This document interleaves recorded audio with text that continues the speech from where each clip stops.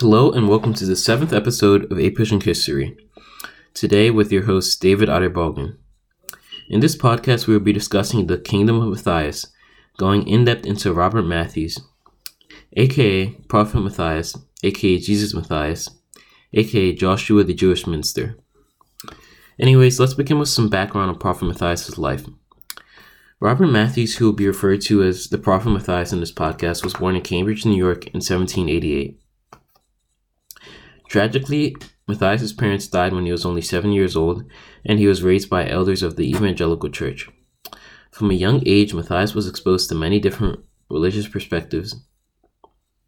Matthias began his early career as a carpenter and a merchant, but he eventually moved into religious teachings.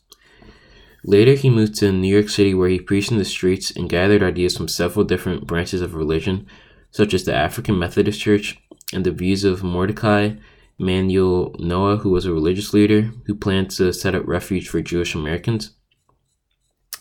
All these different contrasting religious views all catered to Matthias' radical ideas. In 1830, Matthias officially changed his name to his first of many aliases, Prophet Matthias, which he took after Jesus' apostle Matthias. With his new names and strong beliefs, Matthias then preached to the southeast, believing that he was the Almighty God reincarnated. Throughout Matthias' career, he preached against women and Christian rule. His cult gained following from lower classes of society, such as minorities, slaves, and women. Two noteworthy figures in his cult were Elijah Pierson and Ben Folger, whose conflictions with Matthias exposed the deeper meaning behind his religious philosophy. Elijah Pierson is one of the significant followers and disciples of Prophet Matthias' cult.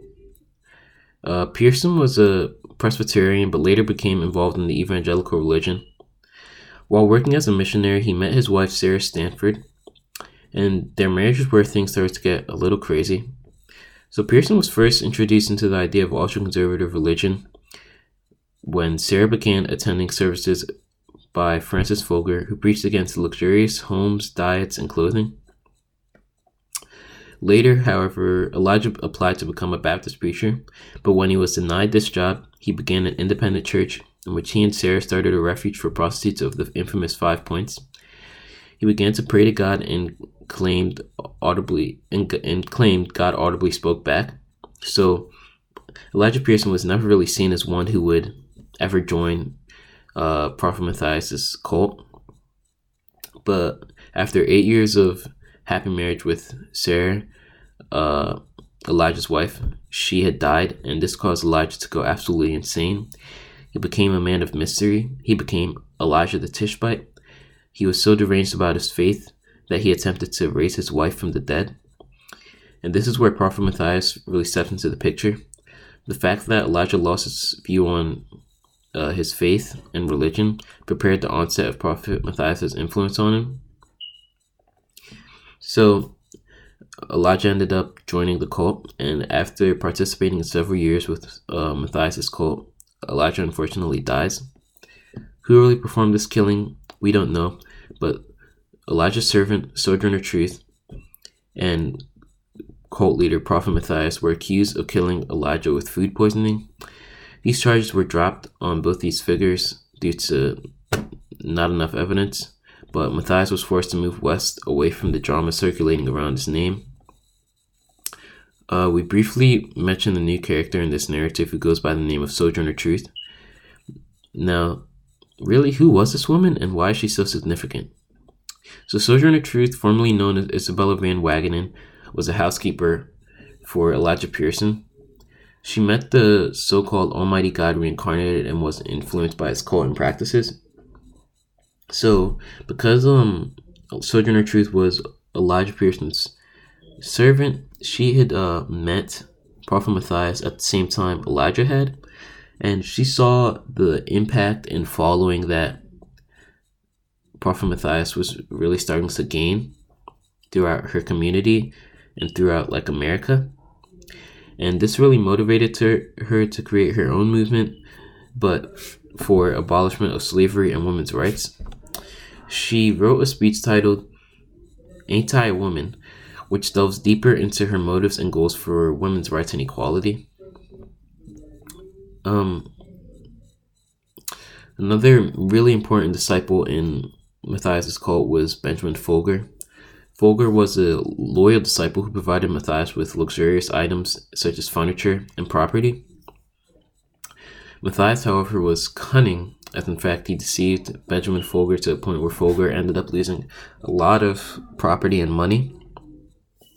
So this was also a deciding factor that led to Matthias's trial for the murder of Elijah. So Matthias was accused of taking and stealing Elijah's money, just as he was accused of taking property and money rightfully owned by Benjamin Folger. Unsurprisingly, again, due to very little and circumstantial evidence, the judge dropped all of his charges, deeming Matthias not guilty. So later on, Folger and Matthias' relationship really starts to get a little rough. So Prophet Matthias preached about spiritual connections between certain men and women known as spirit truth, and he used this message to force Ben Folger to divorce his wife so that Matthias could marry her. And Prophet Matthias then used his daughter Isabella. She was named Isabella Matthias, not the same as Isabella Van Wagenen, who was Sojourner Truth. But anyway, Isabella Matthias, Prophet Matthias' daughter, was used as a wife to Ben Folger, and Prophet Matthias claimed that they were spiritually destined for each other, when really this was just an excuse for Matthias to marry Ben Folger's wife, who was the love of his life.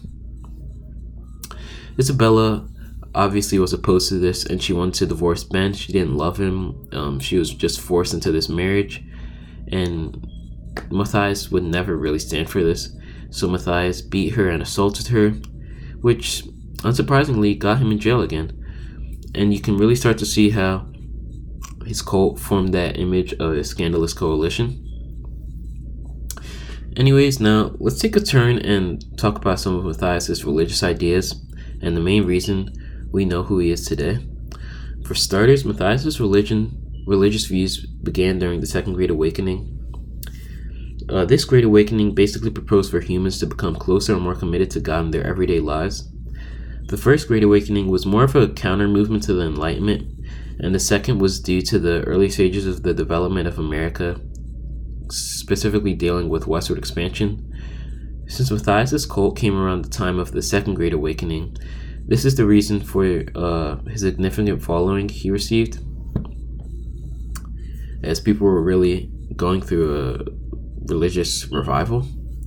Matthias had a strict view on religion, as we mentioned earlier, and this was a favorable view at the time. A short book written by Paul Johnson and Sean Willits, The Kingdom of Matthias, describes the people in Matthias' cult as poor men who were rooted in the 18th century.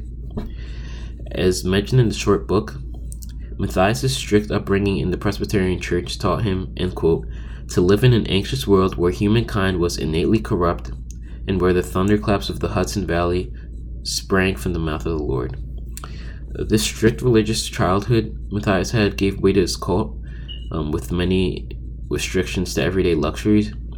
One of the main points of the cult was that Matthias believed he was Almighty God reincarnated. He believed that the spirits of deceased saints would possess the bodies of normal people, and Matthias believed that this would begin the process of salvation in heaven, and he claimed that him, Benjamin Folger, and Elijah Pearson were the first to be possessed by these spirits, and they would be the first to be able to go to heaven and be puritized by salvation. One of the important characteristics of this cult was the mistreatment and cruelty towards women. The cult was reported to have many accounts of sexual assault and the belief of inferiority of women, which they preached throughout. This reflects Matthias' strict religious background. He also made claims about a great flood that God had told him about that would wipe out all the corrupt people of the earth, similar to the story of Noah's Ark. And this attracted even more people to join Matthias' cult, as obviously they didn't want to be wiped from the earth. Matthias also wanted a society free from all forms of trade, market, social classes, or economy.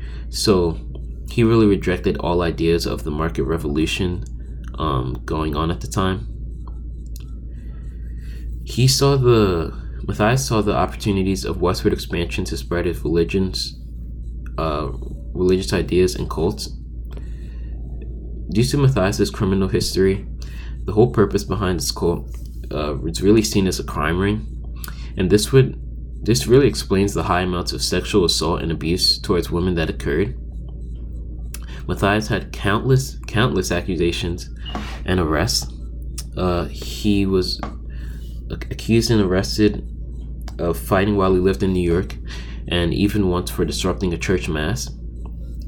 These past events would provide reason to believe that his cult was a haven for crime and anarchy.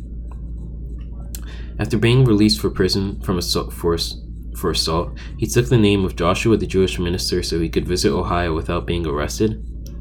He visited Ohio to meet Joseph Smith, the leader of the Mormons, and you would really think that these two would get along well due to their radical religious ideas, but they ended up accusing each other of being possessed by the devil. So Prophet Matthias and Joseph Smith are almost identical in the sense that they both use the westward expansion to spread their radical religious ideas. And this conversation between that Prophet Matthias had with Joseph Smith could have really taken a different turn and impacted history in many ways, because if Joseph Smith and Prophet Matthias were to agree, Mormon history, Mormon ideals would have been very different as we know it today. So that concludes the brief history of Prophet Matthias and the Kingdom of Matthias. We would like to thank the writers of the script, myself, Graham, and Josh, the researchers who were again myself, Graham, and Josh, and finally our producer Josh, aka Jay-Z. Thank you for listening and have a great day.